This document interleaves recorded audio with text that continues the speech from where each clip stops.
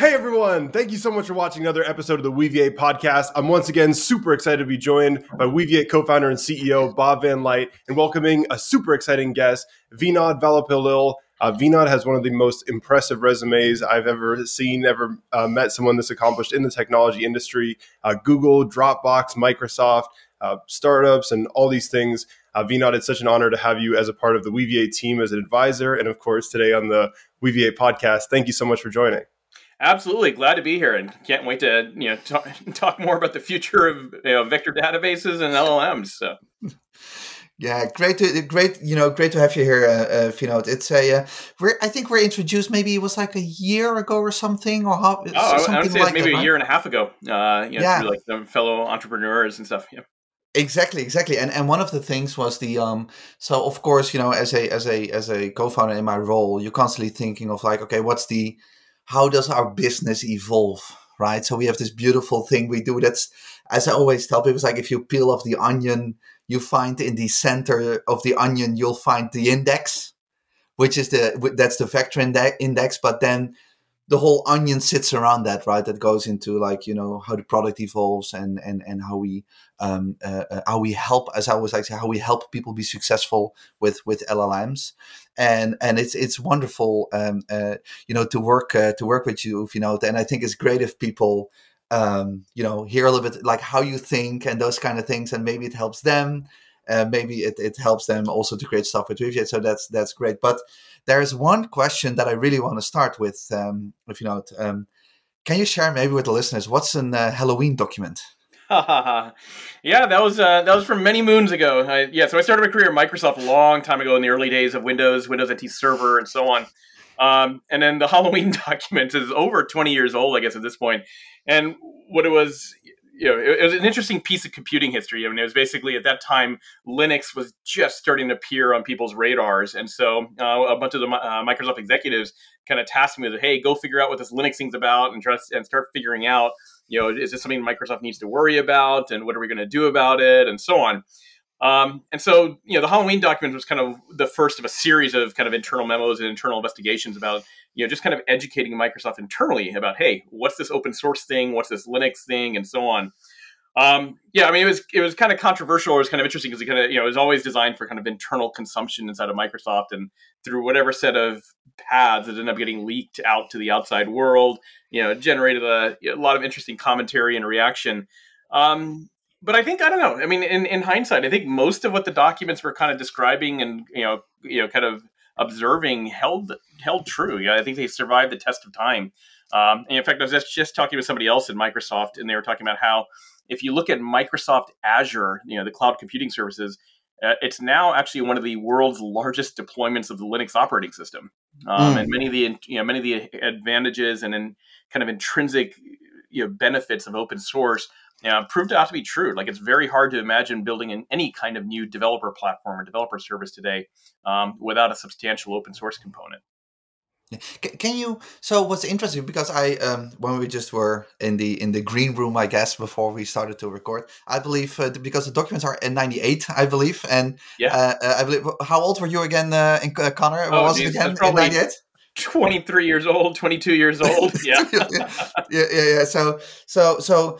And Connor, here we go, 2 years old. I was a little bit older, but what's interesting is that, especially by the end of last year, right? So it's now early 2024. The role of open source in AI in general, with the LLMs, with the methodologies, databases, and I want to get to that. But the role of open source is such a even when I started my career, open source was it was everywhere. So it was like a no-brainer to work with it. Can you maybe, just for people listening, I think it would be interesting. So apparently from these documents, that was not the case, in halfway through the 90s and probably before that. Was it that change, that importance came into for open source, that also so money went into open source and those kind of things? Was that was that already established in '98, or was that still on the forefront, that people weren't sure yet what direction it would take? And I would love to understand what was the big change? What was the change? Was it like in infrastructure, in databases, in companies Sure. that you were like, yes, what we wrote in these documents, the whole open source thing, that's here to stay. That's not going to go away. Yeah. When was that? Oh no! I mean, I think the most fundamental driver on the open source, and this is actually something we touched on in the Halloween memos way back in the day. At the end of the day, the most fundamental driver is the internet itself. Right? The internet vastly grew the total computing universe, vastly grew the number of people who are interested and willing to contribute even small slices of their time to an open source project, and then provided this interesting, unique collaborative framework for kind of stitching together all these little tiny slices of time into a cohesive product. I mean, if you're asked, like, the vast majority of the history of computing, I mean, this is, even work from home is kind of a newish thing, or was an internet-enabled thing. The vast majority of the history of computing was, dozens or hundreds of people all in the same physical location, coordinating together. And because they're all in the same physical location, they're all employed by the same company. They're all building something under, on the company's clock, on the company's dime, in the company's facilities, instead of a single company repo, and so on. The internet blew up a lot of those, or it provided an alternative, I should say, to a lot of those assumptions, right? It meant that now you can have a large distributed network, globally distributed network of people, many of whom were doing, contributing volunteer cycles. And so, I don't know, there's maybe about 3 or 4 kind of different variables that all change at the same time, right? I'll go back to one of the biggest ones is the total market for software and computing devices grew astronomically. It wasn't, in the 80s, 90s, and even in the early 2000s eras of computing, if you weren't monetizing the vast majority of your software installs, you were on a path to bankruptcy as a company, right? They just literally, the total number of installs of a database or whatever might be measured into tens of thousands or hundreds of thousands. And so as a firm trying to pay salaries and so on, you need to make sure you're monetizing half, if not more, right? The vast majority of those installations.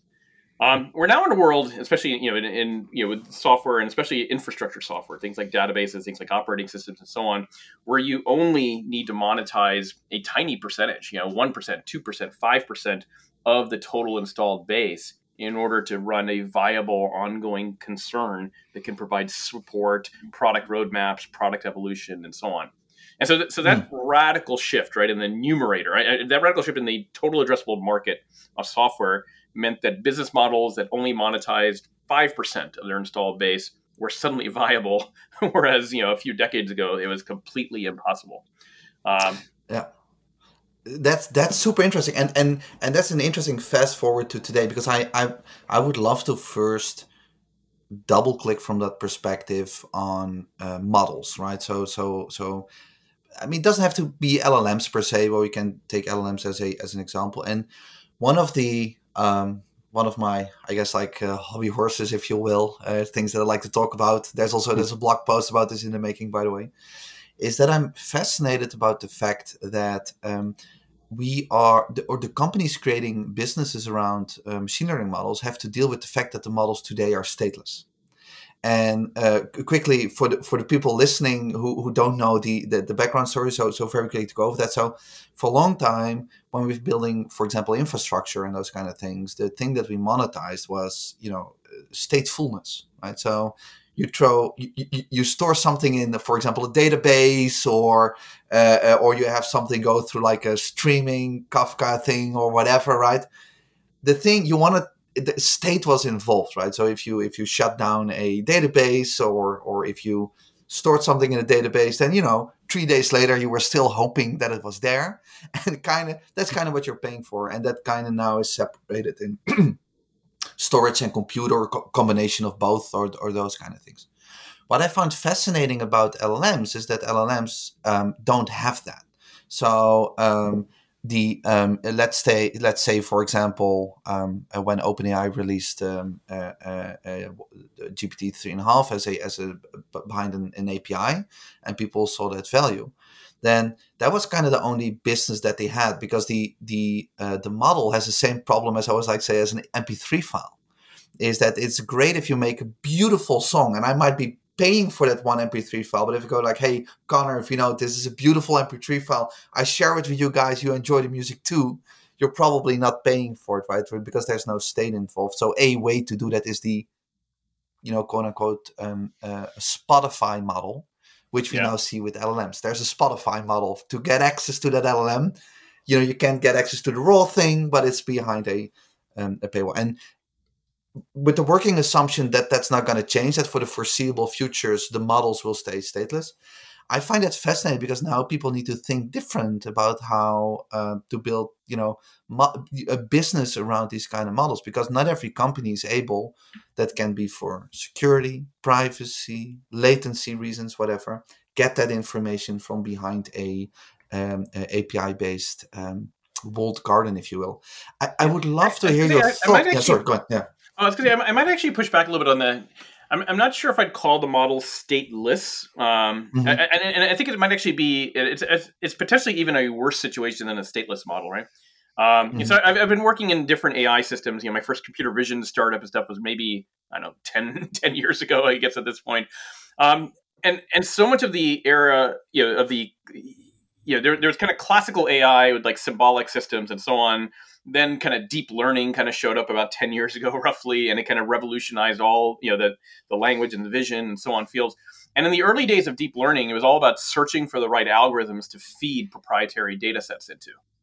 I think the big thing that happened with LLMs, what OpenAI kind of really proved by putting cool stuff out in the market, 3 or 4 years ago, was, in the past, AI development was grab somebody else's model or grab somebody else's algorithm and bring your data. With OpenAI and GPTs and so on, it became, hey, we're going to go scour all the data in the world, right? We're going to grab as much internet data as we can, and we're going to give you a whole bunch of data that's prepackaged into a model. And that data, unfortunately, for better and worse, there's pros and cons, is opaque to me as a model user or me as a model consumer. And so it's a highly stateful model, but the risk is that it's frozen and you have no idea what state was fed into that model from the outset. And so things like hallucination or things like jailbreaking and so on are outcomes of the fact that we ultimately don't really, especially a large commercial model, we ultimately don't know what was used to bake that model. And so God only knows what weird prompt we can throw at it that'll create it to, that'll force it to regurgitate this crazy training data that it was built on. And so for a typical enterprise, it's a highly stateful thing, but a highly black box, right? It forces you in a certain corner. Yeah. So would it be fair to say, if we want to stick with the MP3 metaphor or analogy? I mean, it's an MP3 that has 100 songs pre-baked, right? And you're trying to figure out where to skip inside of an MP3 to get that song, right? Exactly. Or maybe another way to look at it is that so if you have an MP3, in the way that's different, is that the MP3 file, I mean, if there's a baseline in there, right, we can't change the baseline, but in theory, in the model we can change the baseline, but it's a black box. It's hard to figure out how to change specifically the baseline and not by accident the piano, right? So how can we label that somehow? How could we call that? Is that what kind of state is that? So we have pure stateless, pure stateful. It's somewhere in the middle, I guess. The phrase I've often used is that it's pre-baked. It's knowledge that somebody else grabbed and somebody else kind of wrapped into the model, giving you a baked system. Yeah, but this is actually interesting, because if you have these three types, right? So the with everything that now came into the cloud, and when it comes especially to the business around that, the people kind of figured out how to build businesses around pure statefulness, databases, infrastructure, that kind of stuff. On the other hand, we have the pure stateless solution, so more on the consumer end. I'm thinking, Spotify, those kind of things. So would you argue that this third new way, let's go with the label pre-baked, opens up the door for like a completely new way of creating value and capturing value? Absolutely, right. I mean, in especially with both of you guys have an AI background. Like, I mean, the old days of AI development, and I think Andrew Ng has a lot of really nice talks that he's given out on this, right? In classical AI development, it was a multi-month, right? 3, 6, 9 month process to get data, prep data, clean data, test the model, build a model, throw it out there, and then see what works. when you have a pre-baked model, when you have an LLM that already has all this knowledge, pre-installed into the model, it now becomes, a multi-week, maybe weeks or months process to just figure out the right incantation, right, the right prompt to throw at this baked model in order to get the right output out. And so Mm. you've dramatically shortened the time to value, right? The time to actually get something out of an LLM that you were looking for, as well as dramatically broaden the audience of people who are now able to interact with the LLM, right? You don't need an AI master's or AI PhD in order to get an LLM to do something for you. Exactly. And where do you think, especially now what we see with something like RAG, which is so the reason it's so interesting, if we, besides the academic side of it, right? So the Yeah. how do we do it, besides the new use cases that come out of it, but if we look at it from more the value creation or the business side, if you will, how do you see that evolve? What do you think what will happen? Because of course, and I'm this is a little bit your self-serving question, of course, because we have the vector database that we weave together with the models. What are your thoughts on that? How do you think that will that develop? And do you think that open source plays a role in that? So I would love to hear your thoughts on that. Sure. Yeah, no, I mean, I'm definitely obviously on multiple levels and have been for a few years now, a big believer in all forms of retrieval augmented generation. Even before it was kind of called retrieval augmented generation. There was a paper that DeepMind put out maybe 3 or 4 years ago that I was a big fan of, and I remember reading the paper back when I was at Google on a project they called Retro. And Retro's goal was retrieval enhanced transformers or something like that. And Retro's goal, or one of the big findings in Retro, which was one of the many advantages of what we now call RAG, but one of the big observations in Retro was that if you minimize the amount of data that's packed into the model's own parameters, what's called parametric memory, and rely on external retrieval to an external database, you can end up with something like a 25x smaller model delivering the same performance or the same value as, in that case, 175 billion parameter GPT-3. Retro's goal, once again, was they were pushing kind of the theoretical extreme to figure out what's the smallest possible model you can build when you have when you can guarantee that it's always going to be augmented by a database. But even that, right, just that one issue of model size has dramatic advantages when it comes to developer ergonomics, right? A 25x smaller model literally is multiple times easier to build and deploy and train and retrain and fine tune and so on. And that's before you get into all the other advantages of a retrieval augmented system, right? A retrieval augmented system, you can now independently update the data without having to update the model weights. The data can be kept fresh. There's a lot of evidence, and some of the guys at Facebook and Facebook AI Research in their paper that coined the term RAG, they also cited a whole bunch of other advantages around things like hallucination, hallucination and being able to keep the model instead of a guardrail when you have really tight coupling between the model and the database. I think it's kind of inevitable. Like in my case, I think, if I were to look at how would I chart this, the industry's pendulum swings and so on, is, maybe the first 2 or 3 years, up until 2023 of large language models, a lot of the goal was basically how do you pack as much knowledge into the parametric memory, into the parameters of the model as possible in order to deliver the biggest and baddest and craziest pre-baked model. I think a lot of what's going on in 2024 is people are starting to back off now from a really simplistic view that a bigger model is better. And so now you're starting to see alternate model architectures like Mixtral was really hot with their mixture of experts. You're starting to see RAG really become part of the mainstream conversation on models. I also think we're not far from seeing a lot more AI that's specifically optimized or specifically targeting the idea that every LLM will be paired with some form of external non-parametric memory over time. Yeah. And do you think this is great, by the way? And so, do you think so? In the previous podcast, we had a conversation with Paul Groth, where we talked about like knowledge bases, knowledge stories, those kind of things. And also, he comes, of course, more from an academic perspective. But one of the things that we try to determine, and that we were just fantasizing on the podcast, like what the direction could this go into, right? And because the fascination that I have is like that these weights that they sit like just in a binary blob, right? So what do you think? Are we going to go to systems that are more storing and manipulating these weights in near real time? Or is it just still going to be a different system? Are we going to do that with vector embeddings? What do Yeah. you think? What do I you think this think? is a very rich topic, and there are a lot. I mean, large teams of researchers spending millions of dollars trying to explore all the different corners of this particular universe.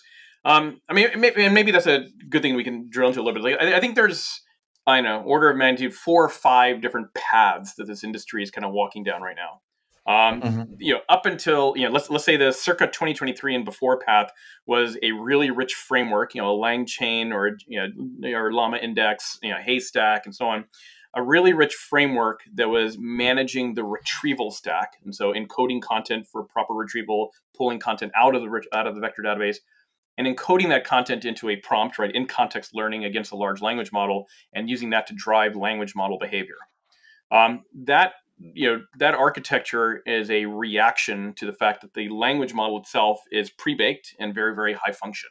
The language model doesn't really care about the fact, at least in this version of the architecture, the language model never really cared about the fact that there was a retrieval system that was part of the game. And a lot of what you were doing was trying to make this retrieval system matter to the language model in the form of in-context Mm. learning.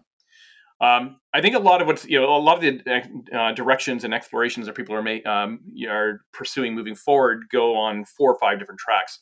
And the one you were kind of hinting at, Bob, is that there is one angle which is basically let's revisit the assumption that the language model itself has to be or should be frozen. What are there ways that we can directly edit the parametric memory of the language model to add facts, delete facts, and so on? I think there were a couple papers where they change the capital of France or whatever to Pittsburgh or something in order to make demonstrations of that, right?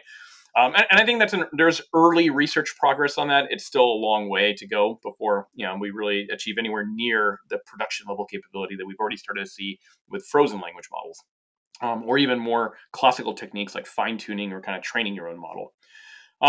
If other directions that we're starting to see a lot of investment in is basically a much richer retrieval stack. And so, you guys just had Omar Khattab and Colbert on, where we're talking about if you assume that the retrieval layer is doing a lot more semantic understanding of the content. It's not just simply getting and putting vectors, but also doing things like BM25, so it's actually got an inverted text index as well as a vector store. And then you take another level up where you say, what if the retrieval stack is actually a model in and of its own right? You end up with much richer retrieval mechanisms that can now be fed into in-context learning and then ultimately into a model and sent out. Another entire different direction, and this is the direction that the Facebook team was originally, or the Meta team was originally pursuing when they did what they called retrieval augmented generation, is what happens if you co-train a language model alongside a retrieval model. And so, RAG and Retro and so on looked, they were building out variations of both systems, right? They weren't holding one thing fixed. They were co-training both systems for maximum performance. There's a bunch of advantages from that, right? At the end of the day, in almost all machine learning systems, end-to-end training wins it all, right? However, there's a lot more to this world and a lot more commercial reality to this world than just being able to. Not everybody has the ability or the desire or the interest in training their own custom language model optimized for a particular retrieval stack. Or a particular retrieval set. And so it'll be interesting to see how that evolves. I mean, maybe we reduce the cost on that, or maybe it becomes an interesting thing moving forward. There's also a lot of interest, or another angle that we're seeing a lot of is basically if you look at a lot of what's going on in retrieval augmented generation, a lot of the demos of retrieval augmented generation, they're basically just smarter forms of search. You're not Yes. asking the model to take the retrieved content and then generate Shakespeare with it, or take the retrieved content and turn it into an algebra lesson. Right. A lot of the times, what you're doing is you're asking the model, "Hey, just summarize what are the top 2 or 3 issues or top 2 or 3 findings in this research paper."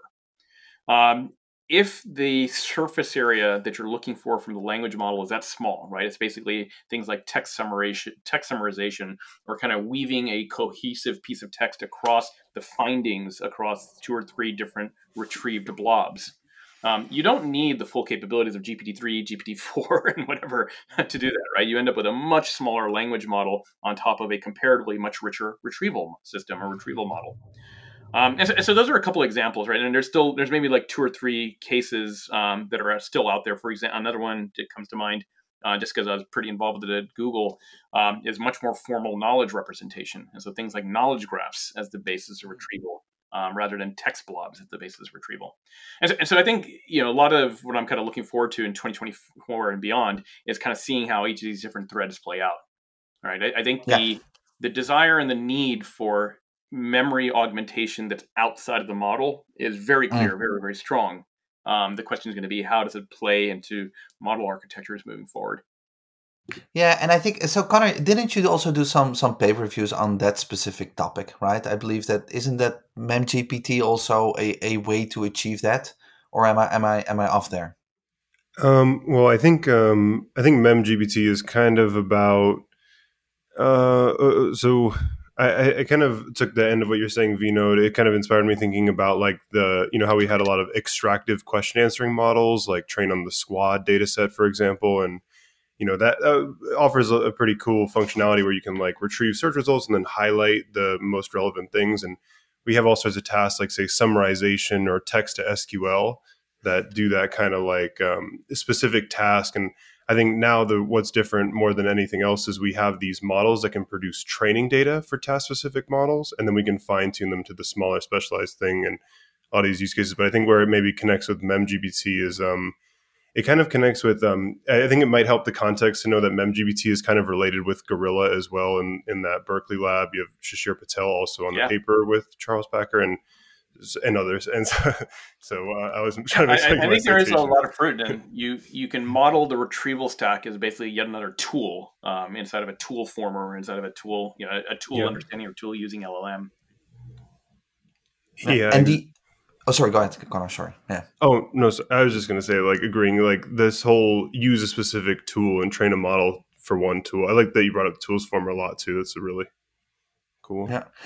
Yeah, and what I find very interesting is that I think that and I have to admit that I have some hopes for it, and can give some context to why. But that the last point that you made, related more to knowledge graphs and those kind of things, that I hope that we now see this RAG use case and that's playing out and people know what it is. It's today still primitive, right? How we do it, but it already creates a lot of value for people, right? So we kind of can see where that's going in the research and how we're contributing from the database perspective. But I'm really I hope that that after RAG that we can start looking at the knowledge graphs, because it's also what I see online, what people are doing. I was very happy with that, because I'm not sure if people listen know, but actually the beginning with Weaviate was using the embeddings, and this is pre-LLM. This is way back. This was with the graph models. I was like trying to solve the fuzzy relations in knowledge graphs. Well, where we couldn't make them, because I thought like it's a back then the whole semantic web, etc., was like a big thing, and I was like, hey, maybe this is a way in linked data to make these relations. So it's kind of nice to now see that come back. And we're even looking into, can we store the complete representation, the knowledge graph representation, so including the weights, for example, in a graph connection, can we actually represent that in vector space, right? So we can basically traverse the space. And for people listening, a way to think about it or to visualize it is, as I always say, is like a knowledge graph today is like a thing is like that lives in 2D, right? So you can draw it on a paper and you can say, I don't know, Bob lives in Amsterdam, right? And that's like how we can make relations. Or if you want to have weights in there, the distance between Bob and New York is, I don't know how many miles, but that you can fill it in. And I think we can kind of capture that, or not kind of, I think we can capture that also in vector space, and the models can help us move stuff around in vector space. So if that's true, and if that people start to adopt that would be amazing, because that would be like another big unique use case also for vector databases, right? So I'm Yeah. very, very, very eager to, and then also what the team is doing, explore that further and help people to build these kind of systems. Because also the thing is like a graph is often complex also to traverse, and especially to build the infrastructure. I mean, I know that from friends working on graph databases, right? So if you can represent that in vector space, that would be amazing, because it at least becomes significantly easier to traverse a vector space than the traditional graph. So Yeah. but I mean, I definitely have a couple of reactions to that. It's like, I mean, I think, yeah, so I've spent a fair amount of time in like enterprise search as well, and so the classic, the classic thing, or the classic marketing problem that everybody has in enterprise search is they're like, how come searching my own internal data set inside of my company, why is it so much harder than searching on Google? How come everything I see on Google just looks so much better? And kind of the dirty little secret of a lot of that is that at the end of the day, part of the reason that Google search works better, obviously they've invested a lot of money and people and energy into that, but part of it is also because the underlying content on the web is actually much higher quality content, right? People have similarly invested decades in creating the world's best possible landing page that answers specific questions, and and professional graphics and professional content, describing these individual topics, because the web is so large. By contrast, a lot of the content that lives inside of corporate intranets, or a lot of these private data sets, there just simply is nowhere near the level of directed investment around creating the highest possible quality content corpus. And so, in classic enterprise search, the problem is no matter how good your search system was, you're always at the end of the day, you're always beholden to what was the underlying content quality. I think you have a similar problem with RAG, and the industry as a whole. We're moving from crawl to walk, right? These are version 3, version 5 kind of problems, but we're not far from hitting. We'll soon see a wall where a lot of the problems that we have with the RAG is that the underlying content itself is kind of messy and so on, and a lot of that stems from the fact that at the end of the day, text is a very lossy way of representing information. And so I think there will be a resurgence of interest, or resurgence, a goal to basically mimic what Google had to do on the public consumer web, is find much more formal, deterministic, explicit representations of knowledge that can be much more directly manipulated by machine. I mean, there was a paper just on maybe a month ago, and LLM space moves so fast, right? But I think it was just a month ago, talking about the reversibility curse in LLMs, yeah, where if you asked the question about who is Tom Cruise's mother, it got it right. But if you said, so and so, who is so and so's son, the LLM had no idea. And it's a perfect example of where this implicit knowledge representation, just trained off of text, leads you into the kind of these weird error cases. And it was kind of funny because that was almost exactly, or almost precisely, a textbook 101 example of something that a knowledge graph can trivially conquer, right? A formal representation could absolutely tell you, so-and-so's mother is therefore so-and-so's son, right? And so I do think there is ultimately going to be some more convergence, or some more connection between much more formal representations of knowledge and then the highly implicit representations of knowledge that you have that are inside of the weights of an LLM. Yeah, yeah. if I can, sorry. No, go ahead. I can add one quick nugget. I met with Kevin Mang, who's the first author of Mehmet from MIT, and I think he gives a great example of this reversal curse thing where, so it's, as Bob's mentioned, you change LeBron James plays basketball to LeBron James plays football, and then you ask it, who was Kyrie Irving's teammate when they won the championship? So it's like, how do you resolve these other, dependencies in the knowledge? I find that to be like a great, on this implicit, explicit. I never thought about it like that. That's a good one. That's a good one. Yeah, it's fascinating because it kind of assumes that everything around it, and you get into this very complex recursive thing where you just basically need to you're basically creating another world, right? So Yep. the model has a world representation, and you're basically saying like it's a different it's a different world. So and then before you know it, we end up in analytical philosophy. So let's be careful with that one. But the with all those different world representations. But that's a good one. It's more like then the model is at where we are right now. What we know is like it's more like a companion, right, to help you search.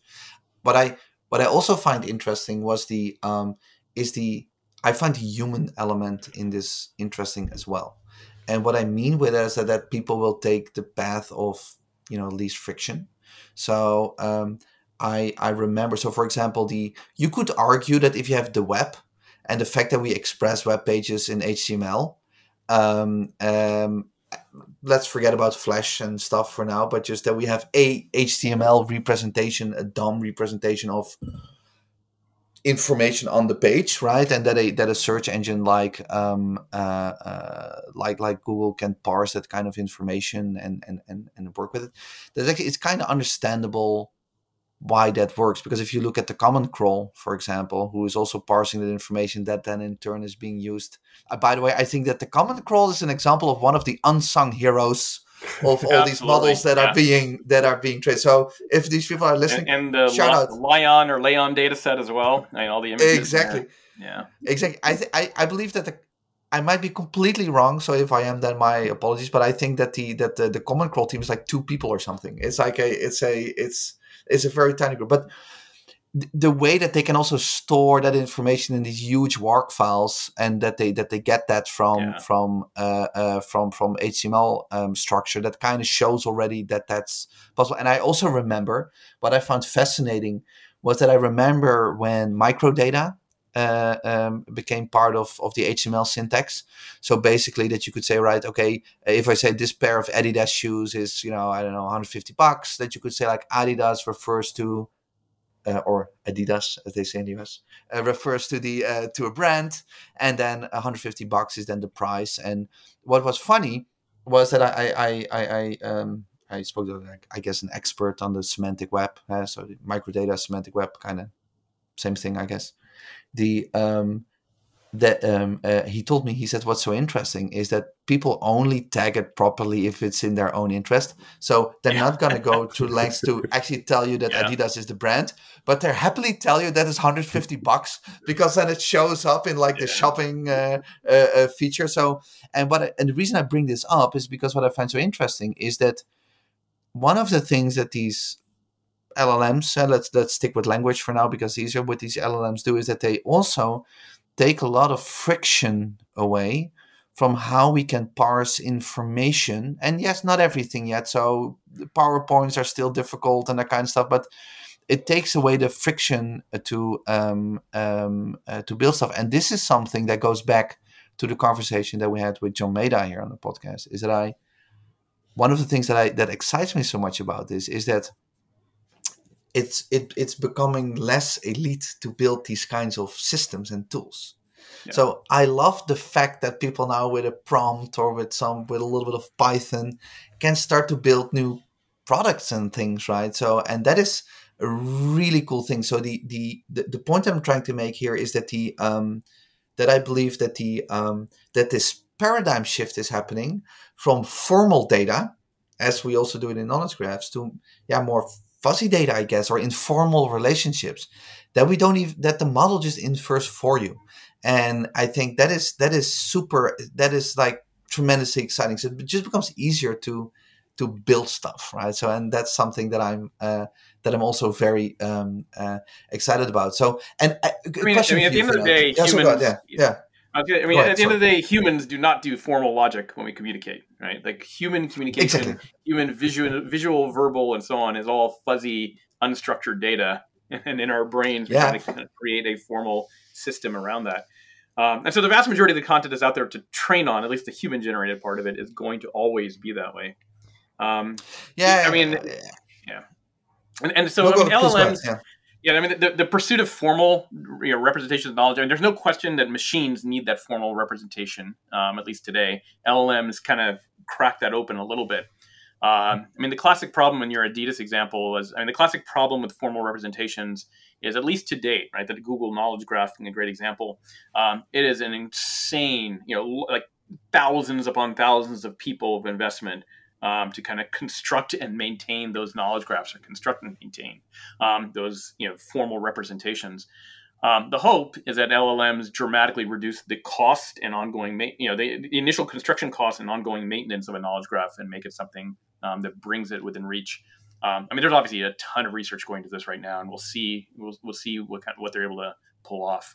It's definitely hopeful, right? This is the first significant opportunity in this category in a few years.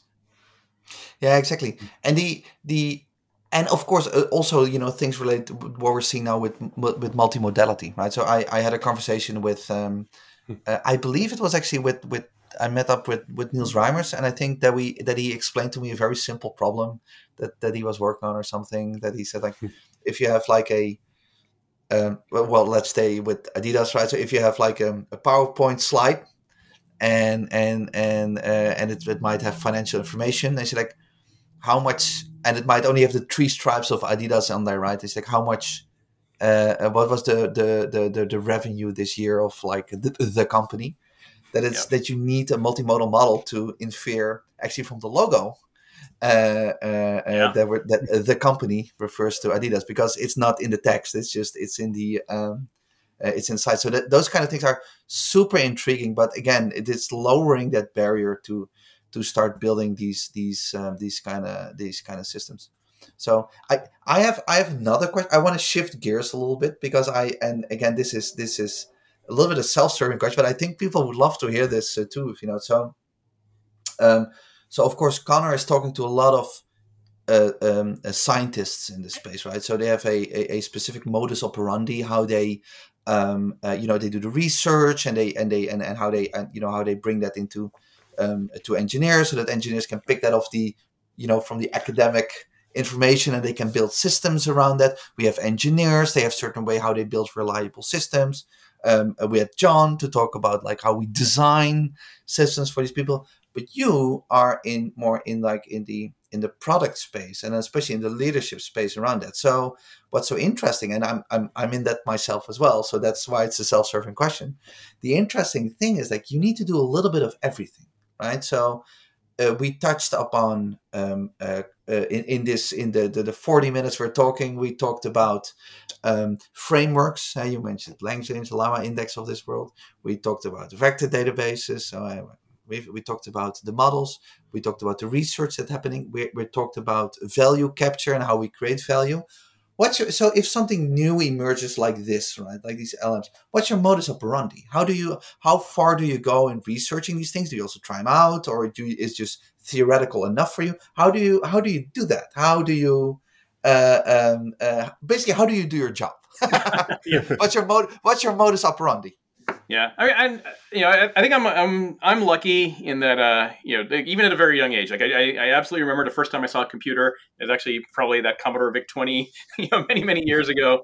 And at that point, like as a kid, I was probably like 8 years old, saw a computer, and the kid and the 9-year-old or the 10-year-old who could make that computer do things seemed like a god to me. And at that point, my career path was set. There was no question that this is what I wanted to do for life. And so for me, a lot of that underlying thing starts with you just have to be genuinely curious about the topic at hand. Even if this entire industry didn't exist, even if it wasn't a well-paid job or whatever, I'd still be super fascinated and still super curious about what's going on at the frontiers of AI, what's going on at the frontiers of computing, enterprise service, or servers and clients and the web and so on, right?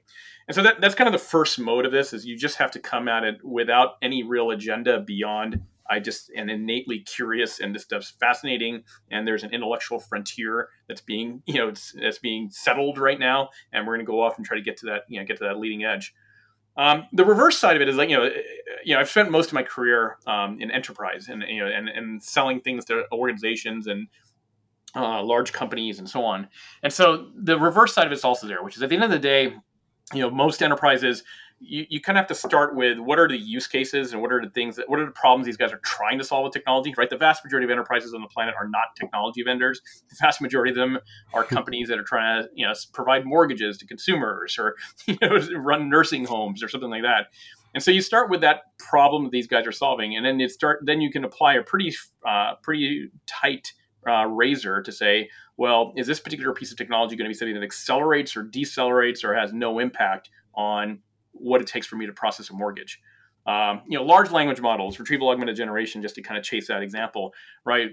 The vast majority of the content that's assembled and constructed inside of a mortgage package, which in the U.S. is now 300 to 500 pages per mortgage, is unstructured data, right? It's all different types of documentation and all different types of content that you are kind of going through the last X number of years of your financial life to assemble and provide to your mortgage officer. The decision they're making is a mix of both structured and unstructured data that they're using to ultimately evaluate that mortgage application. And so from that lens, you can come up with a pretty strong idea of, okay, what are areas that we think that LLMs and RAG and so on are able to accelerate? It makes it a lot easier to process things like a photocopy of a W-2 form, or look at checking account information, or look at read information about the property and so on. Other technologies, I'm trying to think of an example, but virtual reality or AR is unlikely to improve mortgage processing. Maybe there's some extreme example of it, but at least in the short term, it's hard to imagine that, right? Maybe it improves other industries, but certainly not some of the ones that I've spent a lot of time working with, things like financial services and so on. Yeah, it's fascinating. I think look at the fact that it's like early 2024 now. So if you had to make a prediction, if we record this podcast again like early 2025, no, let me rephrase the question. Not a prediction, but what do you hope to see solved? What do you hope? Like, it would be amazing if that would be solved. Oh, interesting. A lot of what led to, I guess me working with you guys and working with the Weaviate team and so on. I do think the vast majority of language models deployed by the enterprise will have some retrieval augmentation. As I was mentioning, at least going into 2023, retrieval augmented language models meant a very specific thing, right? It meant a very large, frozen, high function language model coupled with a framework that's doing a lot of work, and then a vector database or some kind of a external repository to pull and get documents. I think different components of that architecture, we're going to start seeing a refactoring of that architecture, and different systems, different permutations of that, where some of the capabilities that we currently say are part of the framework become part of the vector store or become part of the language model. One scenario I didn't spend too much time on is like, there's the lost in the middle problem, obviously, today with a lot of large context language models. However, there's also a lot of research going into how do we address the lost in the middle, and how do we create massive language models, massive context windows, right? And so it's something like, you can imagine we're not too far from a world where if I ask a language model for a question about black holes, instead of just trying to go off and retrieve just information about black holes, we just give it the entire physics textbook and let it figure it out. Right? So I think that entire idea space is going to get a lot of exploration over the course of 2024. I don't think it'll be one single architecture to rule them all. But I do think there's going to be strong convergence that at the end of the day, the parametric memory inside of the model will almost always need to be augmented by external memory that's provided via database. Oh, that's super interesting. That is super interesting. So you might foresee the first glimpses of like a new architecture to really be implemented maybe this year. Yeah, I think you kind of see those glimpses today, right? Like today, when people talk about the LangChain architecture, any of these framework-based architectures, you see that architecture today. Like all the functional elements are inside of that architecture. They're just kind of allocated in different ways and implemented in different ways. So things like content chunking today are extremely heuristic based and honestly kind of hacky. We're not far from a world where things like content chunking become a learned behavior and co-trained in conjunction with the embedding model, and then ultimately co-trained with the language model itself. And so, there's definitely some cool startups like contextual AI going after those types of scenarios. Yeah, just to make sure that we're on the same page. So what you're saying is basically that now with the chunking, we say like, okay, we have, I don't know, a 20-page document, and then we chunk it up per paragraph, that kind of stuff. It's like, that's going to be fixed in the model, you think? Yeah, I think it's if any of you guys were involved in the early days of NLP, language tokenization used to be a very hacky thing, right? And then a bunch of people figured out how to solve language tokenization via a more modeled-based approach. I think you're going to see a similar modeled-based approach for a lot of the pieces of retrieval augmented generation. That makes tons. Yeah. Go ahead. Sorry. Well, I think tokenization is an interesting one because we don't do end-to-end tokenization really. We mostly use like the byte pair encoding still, and so I guess I'm kind of not in the end-to-end camp. I really like, and this especially comes from the influence of talking with Omar Khattab about the DSPY framework or DSPy. I never get it right with how to pronounce it, but like this idea of like having programs where you have these different modules. So I think like instead of the architecture as like a transformer or mixture of experts, you think of like RAG as one architecture with retrieve and then generate. And then you add that like query rewriting part to it. Now maybe you put re-ranking in there, maybe you put summarizing before you answer, and now you've got like this program. And so to me, that was what, kicked off LangChain's growth, is this community sourcing of these pipelines. Like, hey, I have it write me an email, then I have an editor prompt, and then I have like a reviewer prompt. And so I think this kind of discovery of the programs is finally getting centralized around this DSPY framework. And, that's definitely what I'm like looking forward to working on is our Weaviate integration with DSPY. Yeah, I mean, we're still in the earliest innings, right? These frameworks, and the it's maybe even a little too harsh on like they are doing incredible work. And it's the power of open source. They have an incredible community. I mean, LangChain today versus LangChain 1 quarter ago are practically different products, right? And so there is it's hard to declare a winner in any of this stuff, right? Like there's teams and there's energy that are just doing incredible work. And we have some sense of what the long-term principles will be, right? The idea that memory is going to, more and more of the memory for a model or for a given task is outside of the model rather than inside of the model. Oh, interesting. I'm actually curious to what the Connor, what your answer is to this question as well. What do you hope that by the end of if we re-record this early 2025, what do you think or hope that will be resolved? Well, I'm most excited about the LLM inference costs going cheaper and faster, because I want to see the generative feedback loops thing more, where my dream is like I do Google search of Vinod and Bob, and I get all the information, and then I have LLMs just like simulate conversations, create data. And I think that maybe we'll see a world where you have like your personal notes, and then the LLMs, like they do so much exploration within the ideas of your notes that it creates this billion scale vector index out of the product of the LLM, like thinking about your results, conversing with other LLMs that play different roles. And that's just what I really want to see, is the new use cases with absolutely massive vector search. I hope that's the particular one. I don't know if that particular, but just let's see 100 billion trillion scale vector search in that totally new use case. Yeah, that's exciting. So personally, I hope that I was thinking about that, especially as a combination what you just mentioned, Vinod, and you, Connor, in cost going down, is that I'm always fascinated by this concept that the only way I can explain is like good enough, right? So that we get to a couple of these models that are good enough when it comes to inference, and then we try to, we have all these boosting algorithms, we have these ports that we have to see, and then the cost goes down. And I would not be surprised on the good enough. That's, I mean, especially from a product standpoint. I mean, that is one of the classic kind of product strategy problems, right? It's like, so for example, I think we probably all agree that if you look at this stuff purely from an AI standpoint, end-to-end training almost always wins, right? However, there are other pros and cons of end-to-end training beyond just straight up performance of the model, and eventually you hit a point where that's good, your model performance is good enough, and it's these other secondary factors that drive you in one architectural decision direction or another.